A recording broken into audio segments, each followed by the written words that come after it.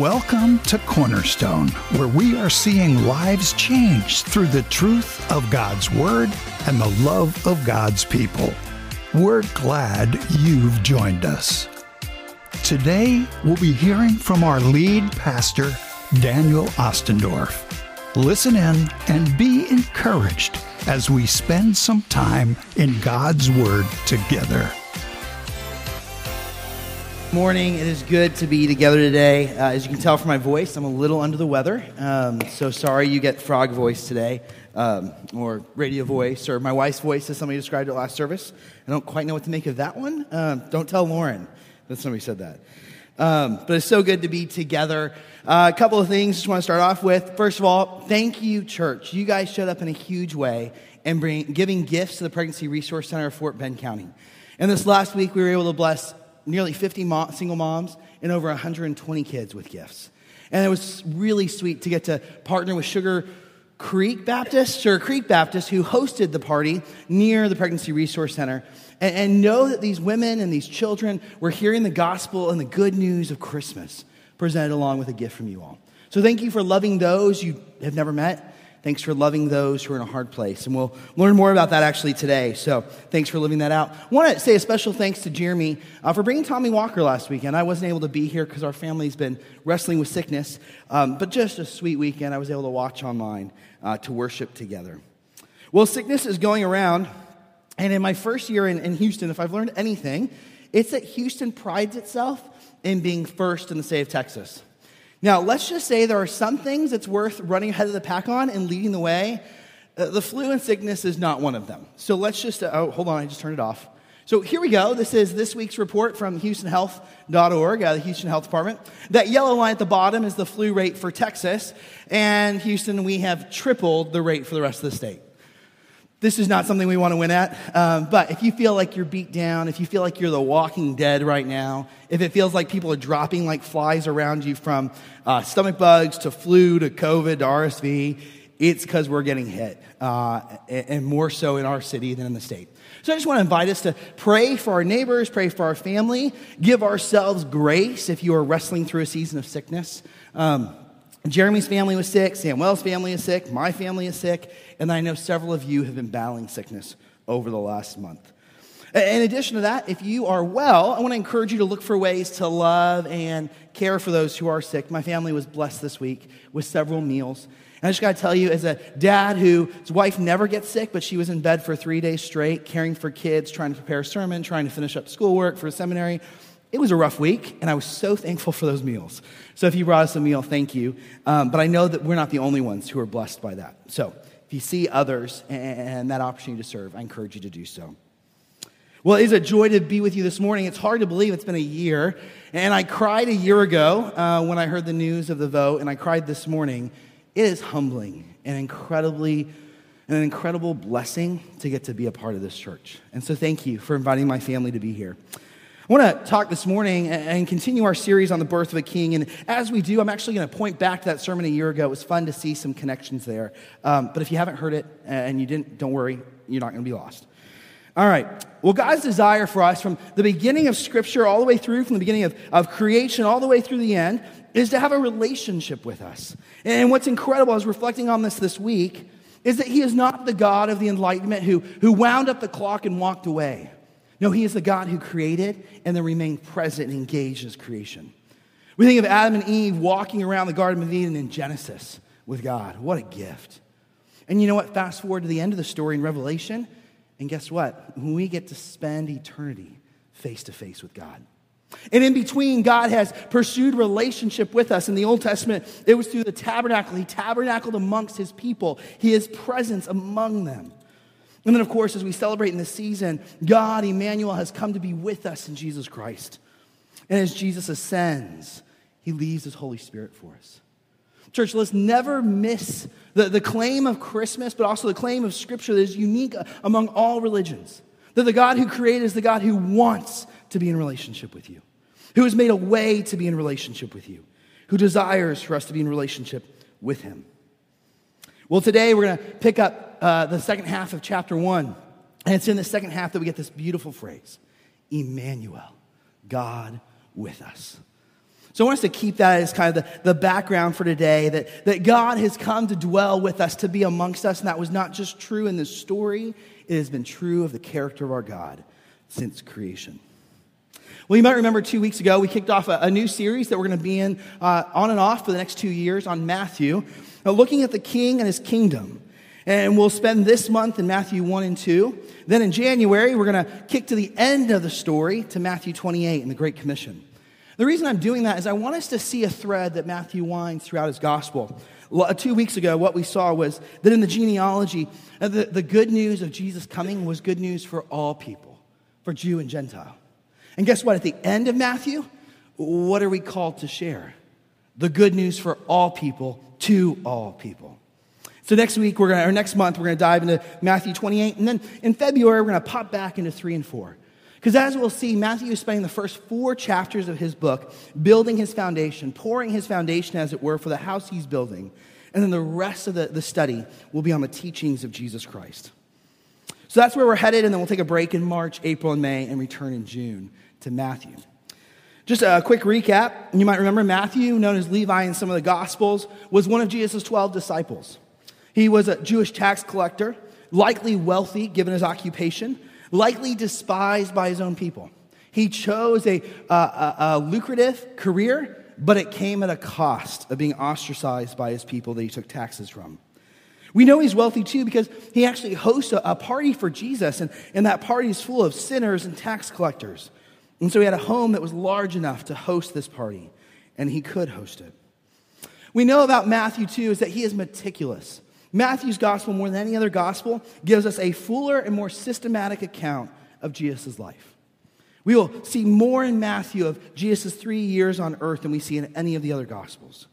And as he presents it, he is meticulous in his work, as you'd expect from a tax collector. Now, Matthew primarily being a Jew, and being a Jew that had been ostracized, and a Jew that had been called by Jesus, follow me, and had seen his life transformed by Jesus, Matthew's heart and passion of his gospel is to convey to his fellow Jews, this is the Messiah we've waited for. This is the King of Kings. This is the anointed one we are promised. And I want you to see that you might follow him. So Matthew is primarily, though not exclusively, written to a Jewish audience. Matthew, more than any other of the gospel writers, will hearken back to the Old Testament. In fact, 53 times in his book. Because it's written to a Jewish audience by a Jewish author, there are areas in this book that are hard for us to get our head around. We saw that 2 weeks ago in the genealogy, right? We talked about how for most of us, we read that genealogy and we tune out. These names don't mean much to us. What's the significance here? We don't get it. It's because we're not seeing it through the eyes of the people it was originally written to. The British novelist in the first half of the 20th century, L.P. Hartley, said this. He said, the past is a foreign country. They do things differently there. Part of my hope for this series is that not only will I help us kind of unpack the cultural context of Matthew, but also the historical context of Matthew. That we might see more clearly what Matthew was trying to convey to his original readers and what God would have for us. Matthew writes within 30 to 40 years of Jesus' ascension. So it's written before 70 AD. And he's one of the 3 gospels that we know of as the synoptic gospels. Same optics. So Matthew, Mark, and Luke tell a very similar story. John is the outlier here for specific reasons, but Matthew, Mark, and Luke tell a very similar story of Jesus' life. The focus of Matthew, and we want to keep this forefront throughout the entire series, is that Matthew is determined to show his fellow Jews that Jesus is the fulfillment of all of God's promises. And you might remember that in Matthew, we will see this pointed to the fulfillment of, or as the prophets wrote, nearly 25 times in its 28 chapters. Matthew puts an incredible importance on the Old Testament. And so Matthew, for us, as those in the 21st century who often can kind of treat the Old Testament as like, oh, we don't need the Old Testament. We got Jesus. We don't need the Old Testament. Matthew proclaims boldly and loudly, you don't understand Jesus if you don't have the Old Testament. And so I hope that this book will also help us appreciate the Old Testament in even greater ways. Well, if Matthew's focus is the fulfillment of God's promises, he does that through 2 kind of sub-focuses. One, that Jesus is the promised king. Now, after Jesus dies and is resurrected and ascends, part of the challenge that the apostles had was to convince people that Jesus was the Messiah, because he didn't look like the Messiah. He didn't kick Rome out. He wasn't sitting on a throne. He didn't bring political liberation. And so for many Jews would say, no, he wasn't the Messiah. You're kidding me. Like, there's no way. And so Matthew is determined, and he will give us his best argument possible to say he is the promised king, the promised Messiah. In addition to that, then Matthew will say as a result that he is the Messiah, the way we live in this world shifts because we live in his kingdom under his rule. And so after we get through the first 4 chapters unpacking who Jesus is as the king, we then will unpack 5 different blocks of teaching in which Jesus taught his disciples and Matthew passes on to us what Jesus taught. And you're going to know the first one. We'll get to it in June. The Sermon on the Mount, chapter 5. You have heard it said, but I say to you, this king calls us to live differently in the world. So Matthew's focus will be the promises of God fulfilled in Christ as the anointed king. And as the anointed king, we live differently in his kingdom. My prayer for our time in Matthew, I shared with you a couple weeks ago, is this. I would pray that each and every one of us over the next couple of years would have a greater confidence in who Jesus is as the promised Messiah, as the king. That we would have greater clarity in what it means to faithfully follow him. And because of that, we would be equipped to compellingly share the gospel with others and disciple them as followers of the King of Kings. This month, though, we begin with Matthew and proclaiming and heralding the arrival of the King, the birth of the King, the anointed one. Last week, or 2 weeks ago, I challenged you to memorize this for this month. This was going to be our memory verse for the month of December. It's really simple, but it's profound. And I hope that you started to commit it to memory, the book of the genealogy of Jesus Christ, the son of David, the son of Abraham. Matthew starts by proclaiming who Jesus is and that he's the fulfillment of God's promises. In fact, he proclaims that Jesus is the center of the whole story. Now, I'm going to pause here for a second. My family, because we got young kids, an 11-year-old through a 4-year-old, when we commit to memorizing Scripture, we do it in a couple of ways. Sometimes we do it through music. I'm the least musical of my family. It's a painful thing for them. I guess I don't really know how bad I am. But the other way we do it with little kids is we create hand motions. And so when we have a memory verse, I'm going to share this with you for those of you who have kids or those of you who just struggle to memorize. And what I share it with you is for some flexibility. The important thing is to commit this to memory that God might allow you to meditate on it. And you can do that as sillily as you want. So here's our silly way of memorizing this. We sat around the table and we asked the kids, all right, so what are we going to do? So the book, right? That's an easy one. The book of the genealogy, and the kids' faces go blank. They're like, what? That doesn't work. But they heard gene in there. So the book of pull up your genes, the genealogy of Jesus Christ, the son of David, the son of Abraham. So whatever you do to commit this to memory, meditate on this month, is a powerful verse proclaiming the good news of the gospel. Well, 2 weeks ago, we looked at the first half of this chapter in the genealogy, and what among the many things that Matthew is communicating, he proclaimed that Jesus is indeed the Christ, the promised King, the Messiah. And along in that genealogy, we get people who aren't Jews, and it was the proclamation, as we'll see at the end of the book as well, that Jesus came to the Jews, but for all people. That Jesus was good news for Jew and Gentile. And as we saw, this wasn't because the family of Jesus' line and his lineage was perfect. They didn't get it all right. No, this happened because God was sovereign. And he worked through what one dear sister called at the end of the last sermon, a dysfunctional family. It truly is a dysfunctional family when you think of the genealogy of Jesus. And yet what encouragement there is for us that God worked through the dysfunctions and the mistakes and the sin and the brokenness of this family for his good purposes. It's a tremendous encouragement to us because none of our families are perfect. No matter how much we try, no matter how much we wish they were, our families and our family lines are dysfunctional to some extent. Well, Matthew used the genealogy of Jesus to proclaim the fulfillment of God's promised blessing to Abraham. He used the genealogy of Jesus to proclaim God's promised blessing to David. And he used this to say this was God's work. Not the work of the dysfunctional family, of power, of royalty, of the purposes of man, but this was the result of the purposes of God. How great is our God that he can work through an imperfect people. And indeed, as we'll see today, that's the heart of much of this message, that our God, who is omnipotent, omnipresent, omnipotent, chooses to work through us, who are none of those things, and yet he does.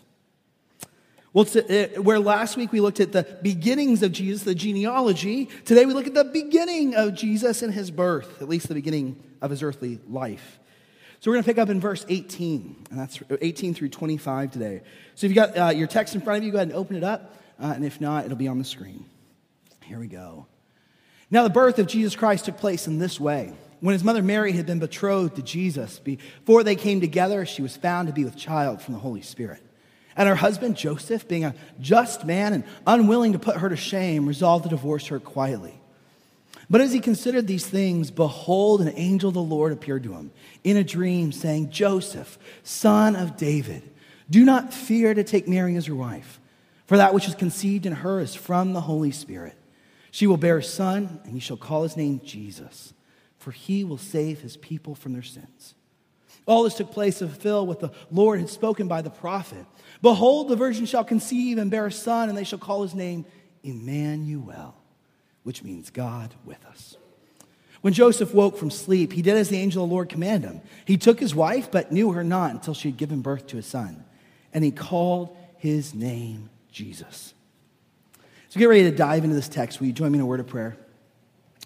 Heavenly Father, thank you so much for this morning. Thanks for the chance to be together with this sweet family of God. Thank you for calling and bringing my family here. Thank you for a year together. Lord, just your graciousness there. Lord, as we have the privilege and the joy of worshiping you this morning and opening your word, we pray that through your Holy Spirit you would use it to deepen our understanding of who you are, of our deep need for you, and the incredible good news of the gospel. So Father, I just pray that you would give my voice the strength it needs. Lord, that you would use the imperfect nature of my words and the sermon to convey the incredible truths of your word and your love for us.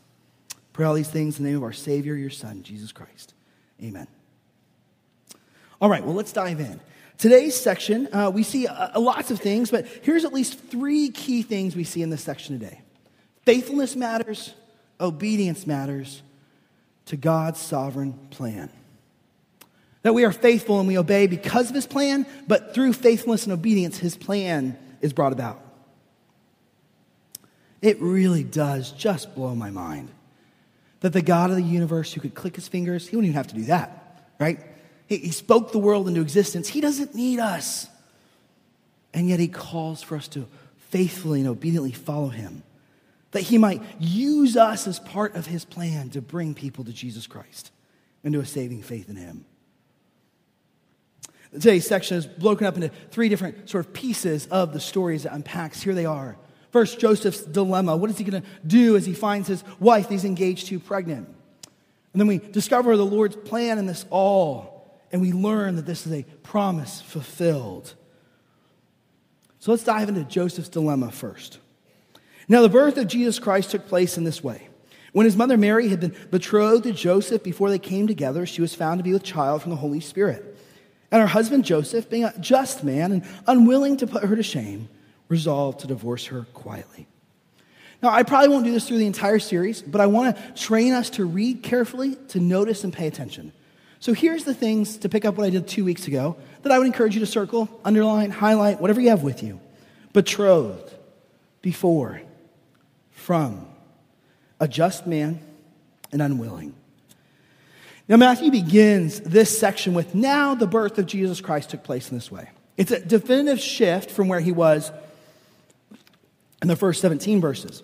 You'll know that in verse 1 of Matthew 1, he says, this is the genealogy of Jesus Christ. He gives us the genealogy of Jesus Christ.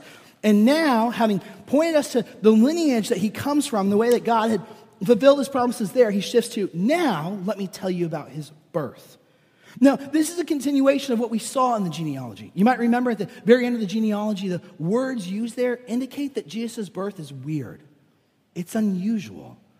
Joseph wasn't a part of Jesus' birth. He wasn't a part of Mary's pregnancy. Jesus was born to Mary, but not because of Joseph. And so now Matthew begins to unpack, what does that mean? What is the significance of this?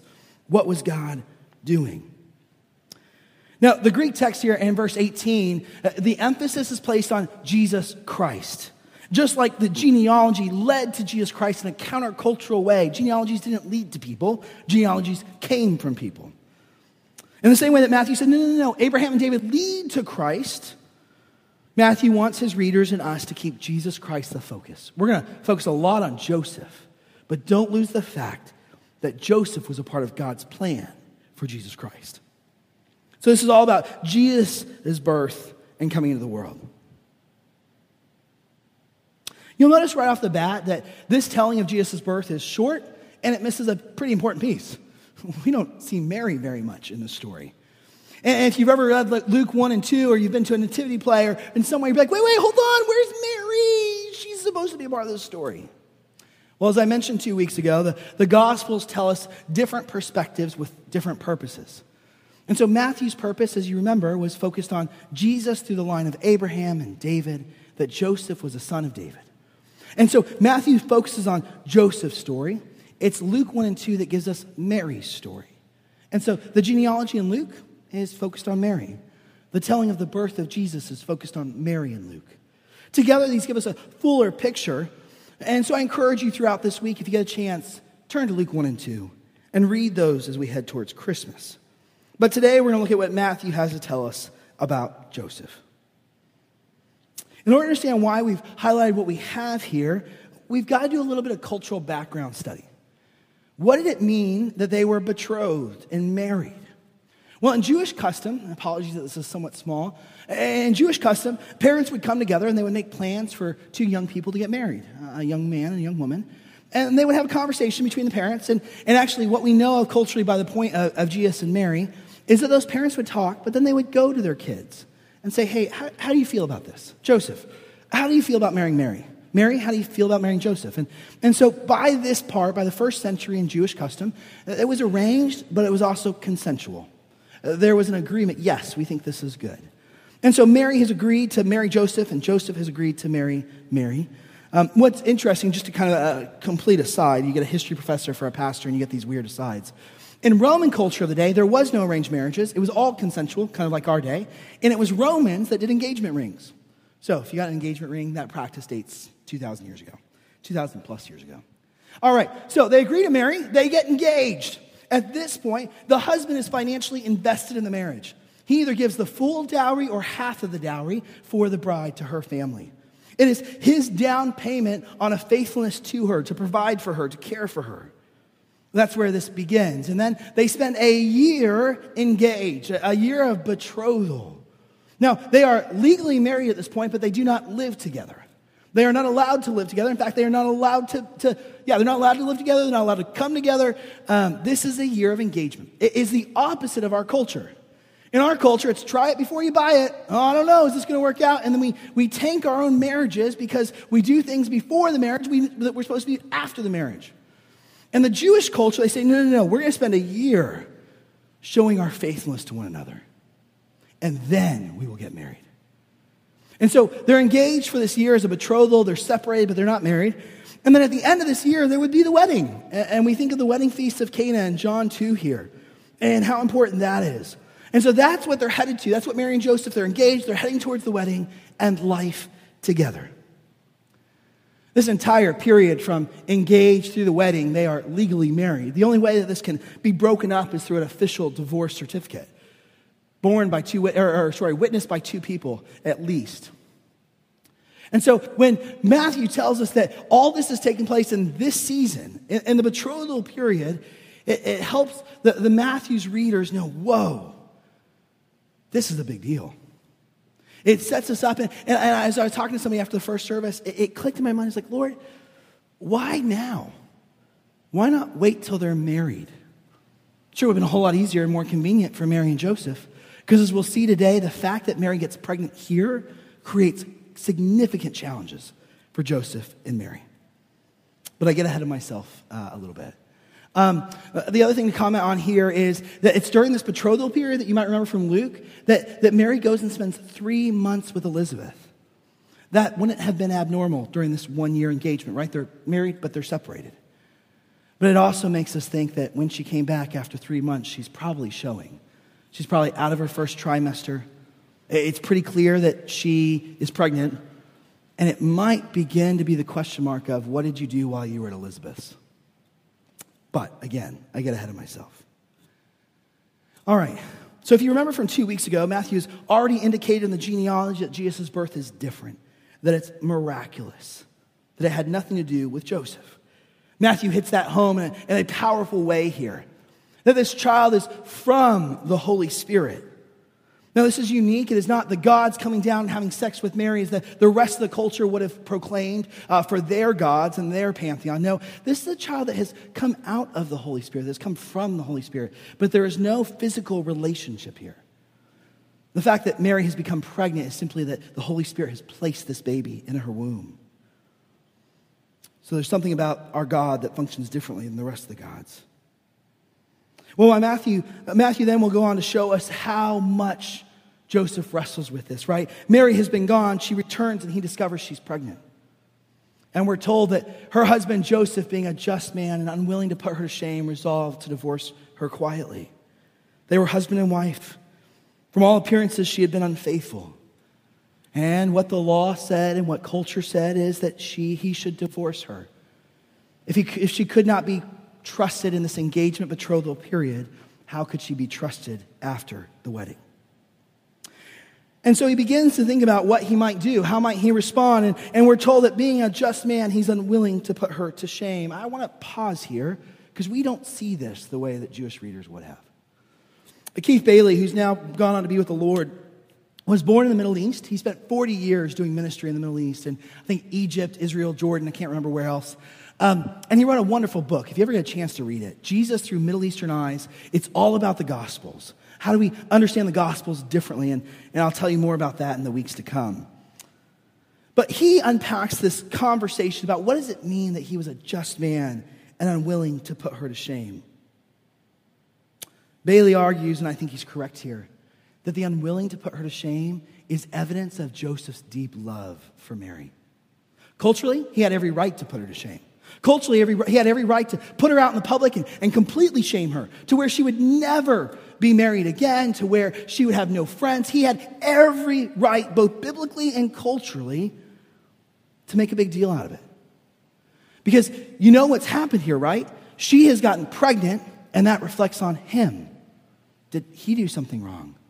And the public shaming says, no, it was her. And he's not willing to do that. He's not willing to take this woman he loves, who now has found herself in an incredibly difficult situation of being pregnant, will soon find herself unmarried if he divorces her. He's not willing to make it worse, even though culture would have told him to, and he would have had every right to. His heart is broken, and yet he chooses to extend grace and love to this woman who's hurt him.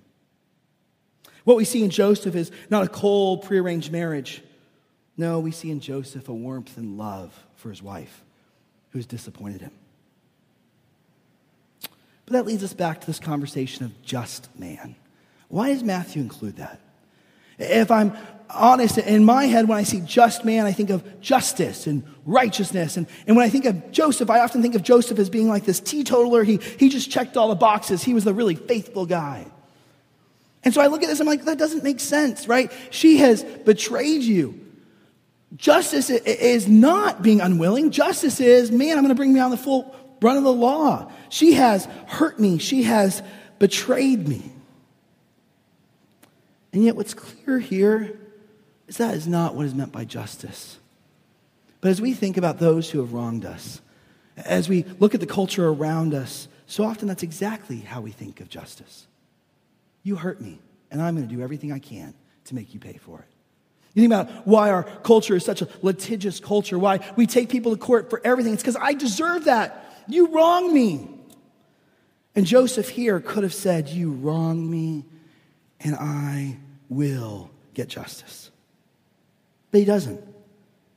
He commits to divorce her quietly. Keith Bailey unpacks this, and I think rightfully so, by looking back to Isaiah. We're going to look at Isaiah here shortly. He looks at a different part of Isaiah. Isaiah gives us 4 songs of the suffering servant. Now, we know on this side of the cross that these are songs about Jesus Christ, about the kind of king he would be. In the very first of these songs, in Isaiah 42, we get this. A bruised reed he will not break, and a faintly burning wick he will not quench, He will faithfully bring forth justice. That doesn't make sense. He'll bring forth justice? How does justice have anything to do with a reed and a wick? What the prophet Isaiah is saying here about the suffering servant and what we see lived out in Joseph is that justice often comes out in grace and in mercy to those who are exhausted and weak. In the ancient world, a bruised reed, which would have been used for writing or for building, once it was bruised, it had no integrity left. It was literally good for nothing other than to be broken up, torn up, and thrown in the fire. It had no other purpose. A faintly burning wick meant a wick that was at the end of its life. And if it didn't drop in water to be put out, it could light the entire house on fire. And so what Isaiah tells us about the suffering servant, and Joseph would have known this, is the suffering servant, he will not throw away the reed that seems like it has no purpose left. He will not put out the wick that is exhausted and near the end of its life. The suffering servant brings forth justice, but in graciousness and kindness. This is the type of justice that Joseph shows Mary.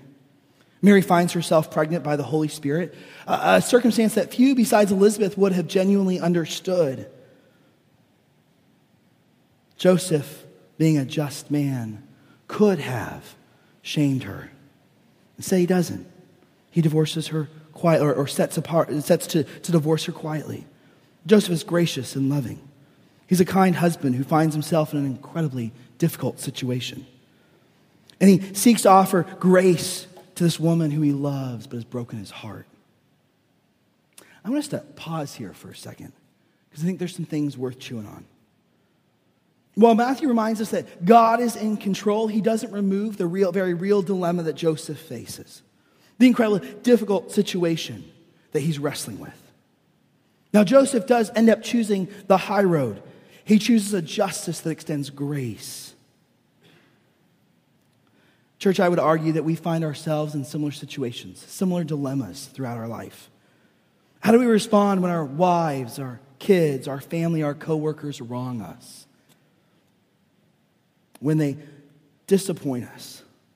When they've done something, and what do we do? Like, we look at them, and in their sin, maybe they're exhausted and they're weak. Do we pile it on? Do we say, you hurt me and I am going to hurt you worse? He or she deserves whatever is coming to them. We live in a society that literally will argue they get what they deserve. That's why our courts are so busy. Human nature says, I need vengeance. I hate revenge movies. I can't handle them. Paul in his letter writes this to the Philippians. Let each of you look not only to his own interests, but also to the interests of others. That's what Joseph chose here. He chose a gracious justice, a merciful justice that looked to the long-term needs and interests of Mary, even as he was thinking about divorce. For to stay wed to her was to spell disaster for him and his career and his family. But he did not want to pile it on. Church, I would argue that this is a defining aspect of the suffering servant that defines our God. Our God and his justice could pile it on. He has every right to. He has every right to not only send us to hell, but to throw in our face every single reason that we should be in hell. And yet, what did our just God do? In his grace and his mercy, he extended great love to us. While we were yet sinners, he died for us. And he sent his son to pay the price for our sins. Joseph faced a dilemma. And God was good and gracious. Joseph sought to be faithful in the midst of this dilemma. But then God shows up and everything changes. So let's take a look at God's plan. But as he considered these things, behold, an angel of the Lord appeared to him in a dream, saying, Joseph, son of David, do not fear to take Mary as your wife. For that which is conceived in her is from the Holy Spirit. She will bear a son, and you shall call his name Jesus, for he will save his people from their sins. If you're circling or highlighting, I'd encourage you to circle or highlight these. Son of David, Jesus, for he will save his people from their sins. As Joseph considered the dilemma he faced, he was wrestling with that. The word here, considered, involves angst. It involves even maybe anger, depending on who you read. But he is heartbroken and struggling, as any of us would. He is disappointed. He is frustrated. He is upset at what God has done, what has been happened to him, and what it seems like the choice his wife has made. It's in the midst of this that God sends a messenger, an angel, to tell Joseph that what has happened is all part of God's plan. That things are not as they look. That God is at work behind the scenes in ways he does not understand and has not seen. And what I love about this is as the message comes, it starts with Joseph, son of David. God starts his message through the angel with a voice of encouragement. Joseph, you are in the line of David. Joseph, you are in the line of kings. Joseph, remember your heritage. Remember the story. Joseph, I have a purpose for you. And so God begins by affirming his purposes and encouraging Joseph. And he addresses right away the very real concerns that Joseph is facing. Do not fear to take your wife. Now, what might Joseph have been afraid of? Lots of different things, right? It could be that he was afraid of a holy God who he knew had set out in his law that there was a question of faithfulness and unfaithfulness and what to do. It could be that he was afraid of man and what would man think of him if he married Mary. Would people think that they had not waited during their engagement year? Would people think that he was somehow weak? Would he lose business because people wouldn't want to do business with a couple who got pregnant before they were married? We don't know what he was afraid of, but we know that he was afraid and we can relate to that fear. And I love that God says, you are a son of David and do not be afraid. God addresses these two things immediately. And then the messenger says, here's what I'm doing. Now, if you're a reader at Matthew and the original Greek, you've already seen glimpses of this, right? Matthew is hitting home for us what God is doing. We saw it at the end of the genealogy in 16, Mary of whom Jesus was born. That Jesus came from Mary, not by Joseph. And in 18, we got the clear declaration that this child is from the Holy Spirit. And now, Joseph is told what we already knew as the readers. Matthew is so confident in Mary's pregnancy that he wants us to be confident. That this is the work of God for the purposes of God. And here, the messenger brings that same message to Joseph. The baby in Mary is from the Holy Spirit. It is the work of God. Mary will give birth to a son. What incredible news. Now, I've had some family and friends who haven't chosen to find out the sex of their kid, but what a luxury we have that we can. During the time of Joseph and Mary, no one knew. Sure, there were wives' tales. Oh, the belly's hanging this way, it's probably a girl. Oh, she's hungry for this, it's probably a boy. But that was about the extent you got. And here, Joseph is told the baby in her womb is a son. God, his goodness and his gracious goes far beyond what he needs to tell Joseph. So Joseph is one of the few at the time who knew the baby he would hold in his arms 6 months later, 5 months later. And the angel says, not only will you hold this son, you will call him Jesus, for he will save his people from their sins. Now, Jesus in the Greek is the form of Joshua in the Hebrew, and Jesus and Joshua both mean Yahweh saves, the Lord saves. If you named your kid Joshua or Jesus, you did it to remind yourself, your family, your community of that truth, that Yahweh saves, not this child.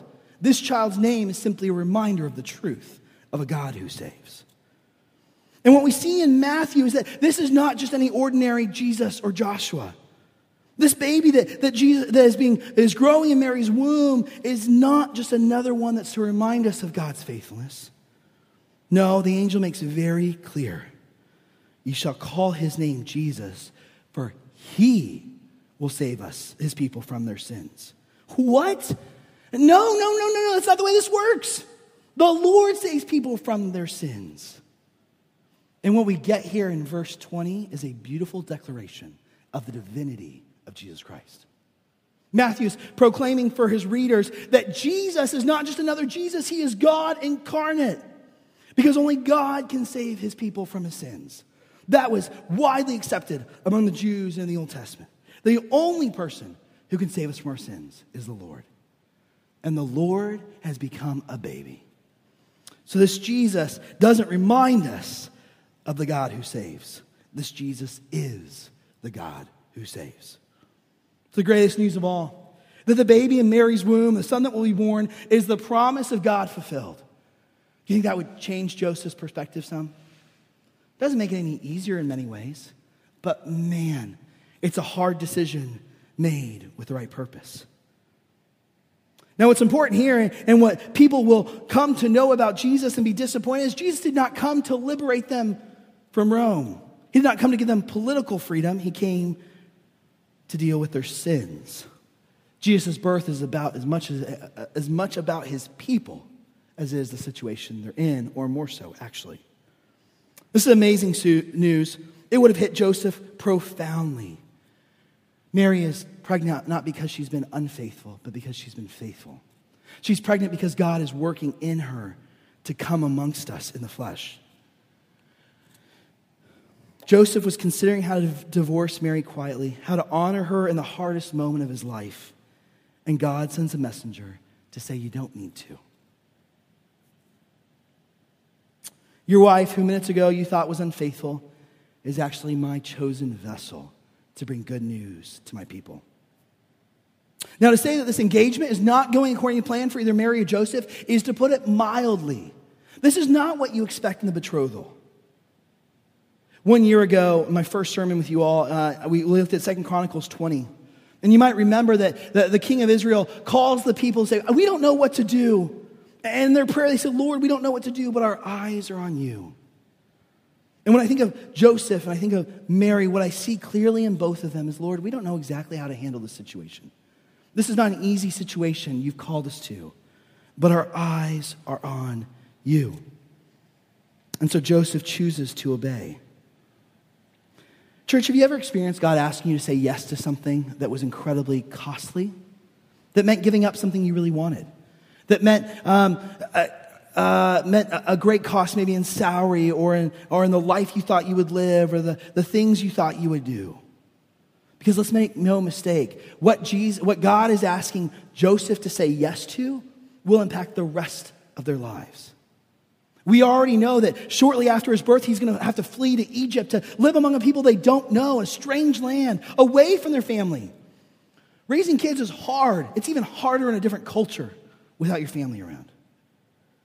Saying yes to God often requires high cost in our lives. Man, it's easier to say yes to that high-paying job, but it's right to say no when you know God doesn't want you to take it. Man, it's hard to give up that career that you desire when you know that God's asking you to stay home with your kids or to serve in a nonprofit where you won't make a bunch of money. It's hard to hold off pursuing that dream or that startup business idea you have because God's made it clear that this is not the time. Mary and Joseph's engagement did not look like, I would imagine, anything that they thought it would. All of a sudden, Mary's pregnant. When they get to the wedding, we're celebrating a bride who's pregnant. Can't imagine there were a whole lot of people who showed up at that wedding. But the truth is that God was faithful. And obedience to him was hard, but it was right. Because what we see next is that God does an incredible thing through the faithfulness and obedience of Joseph and Mary. Picking up in verse 22. All this took place to fulfill what the Lord had spoken by the prophet. Behold, the virgin shall conceive and bear a son, and they shall call his name Emmanuel, which means God with us. When Joseph woke from sleep, he did as the angel of the Lord commanded him. He took his wife, but knew her not until she had given birth to a son, and he called his name Jesus. In this section, I encourage you to circle, fulfill, Emmanuel. He did, and Jesus. This is the first of 53 instances in the Gospel of Matthew where Matthew points us back to the Old Testament writings, where he will draw from no fewer than 25 of the Old Testament books to show us how God has fulfilled his promises. We can imagine the people of Matthew's day, the Jews of Matthew's day, saying, prove that Jesus is the Messiah. And this is the beginning of that case that he's making for them. What we see here is a clear understanding that God was speaking through his prophets. It was not simply prophets who were speaking, but the very word of God. And while the prophecy here did, yes, find its fulfillment in Isaiah's day in some way, it found its greatest and final fulfillment in Jesus Christ. For it's in Jesus Christ alone that we get Jesus, the Lord who saves, with us, Emmanuel, God in human flesh, to save us from our sins. It appears from the way that this is written by Matthew that the angel would have shared this verse with Joseph, because then Joseph wakes. Church, there's something really encouraging for us here. When the angel comes with this message to Joseph and says, Joseph, I need you to do something incredibly costly and hard, the angel points him to the Word of God.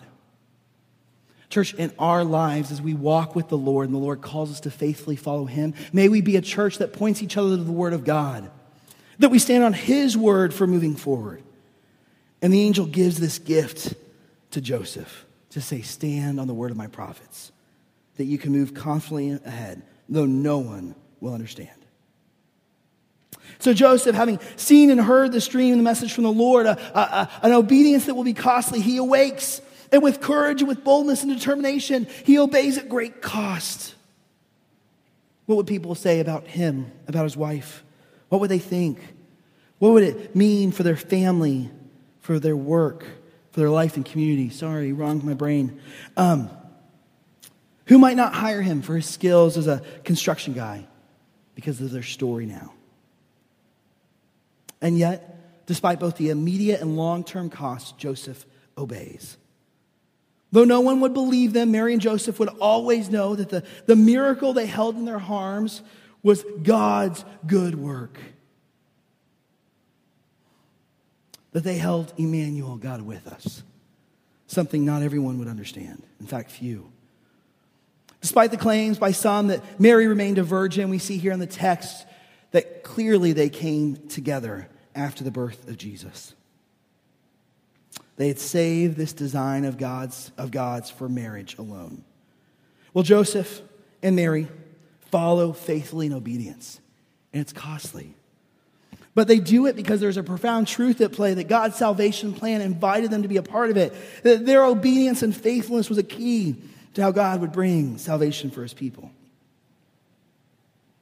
As we'll see in chapter 2, Joseph's faithful obedience to the Lord would continue to guide his steps every step of the way. Well, as we draw today's passage to a close, Matthew has continued to shout from the pages, Jesus is the promised Messiah. He is the fulfillment of it. He is God with us. He has come to save our sins.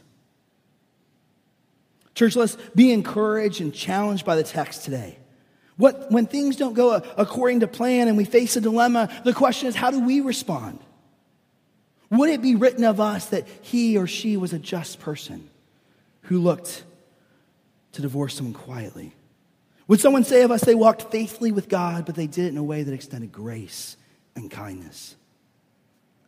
When God asks us to do something that comes at great personal cost, will we be faithful to obey him? Will we follow his plan? When the Lord led my parents 40 years ago to become missionaries overseas, you know what my mom said? Lord, send us anywhere but Africa. Where did God call them? Africa. For over 20 years.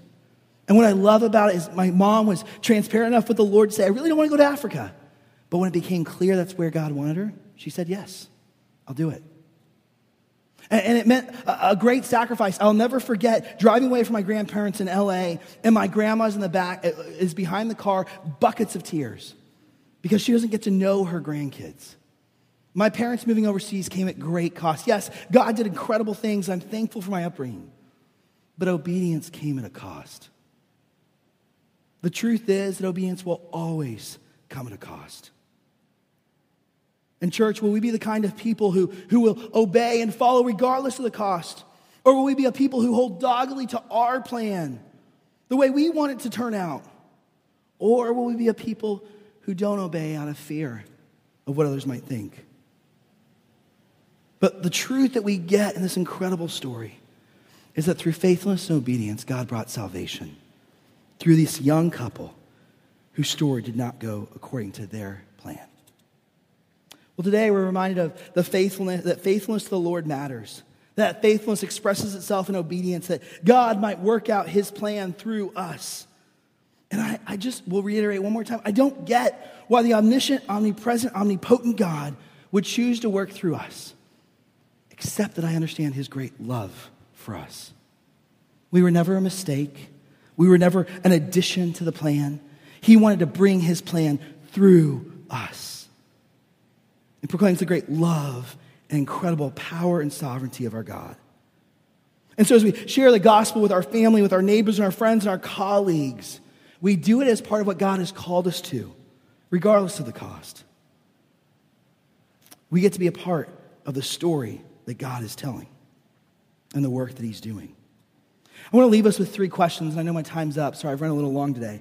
I want to leave us with 3 questions today. Here's the things I would encourage you to pray over the next couple of weeks.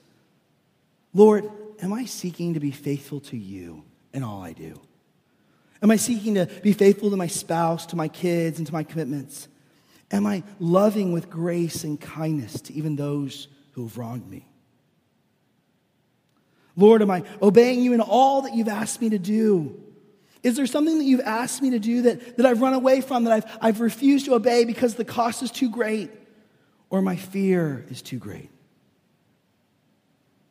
And lastly, pray this. Lord, am I trusting your sovereign good plan? That your plan desires your glory and the salvation of others, and you want to do that in part through me in a way that goes above my comfort, my ease, and my own plan. Will I sacrifice those to trust you? Church, these aren't easy questions. It is not an easy thing to follow the Lord. But they're questions that Joseph and Mary had to wrestle with. And the answers to them that Matthew faithfully proclaims is the answer to us. We serve a faithful, good God who is bringing salvation to the world through us, if we will be faithful and obedient to follow him, regardless of the cost. This morning, I hope you know that God, because the first step of faithfulness and obedience is to place your faith in Jesus Christ and trust him. If you don't know him as your Lord and Savior, if you don't know what it means to have a personal relationship with this God who has revealed himself to us from Genesis to Revelation, who desires to have a relationship with you and to work through you in all of your imperfections for his glory, today's a great day to place your faith in him and begin that relationship with him. Will you join me in a word of prayer? Heavenly Father, I thank you for today. Thank you for sustaining my voice this morning. Thank you for the grace and the kindness that this family of God has shown my family in the last year, and this morning especially. Lord, we thank you for your word. Lord, we are humbled that you call us to be a part of your plan. Lord, we're encouraged by Joseph and Mary's faithfulness. We recognize it came at great cost to follow you. So, Lord, I pray for myself and everyone in this room, Lord, that we would follow you with that kind of faith. That regardless of the cost of saying yes to what you're calling us to, we would trust you, even when it's not easy. Father, for anyone in this room who's headed to the holidays and doesn't yet know you personally, the God who came to be with us to save us from our sins, Lord, I pray that today might be the day that they place their faith and their trust in you, for you are the one that saves them from their sins and calls them into a glorious life following after you. Not easy, but glorious. Lord, we love you. Thank you so much for Jesus, our Savior. And it's in his name we pray. Amen.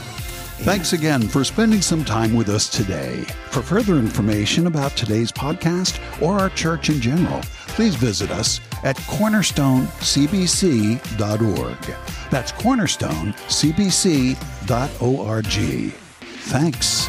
See you next time.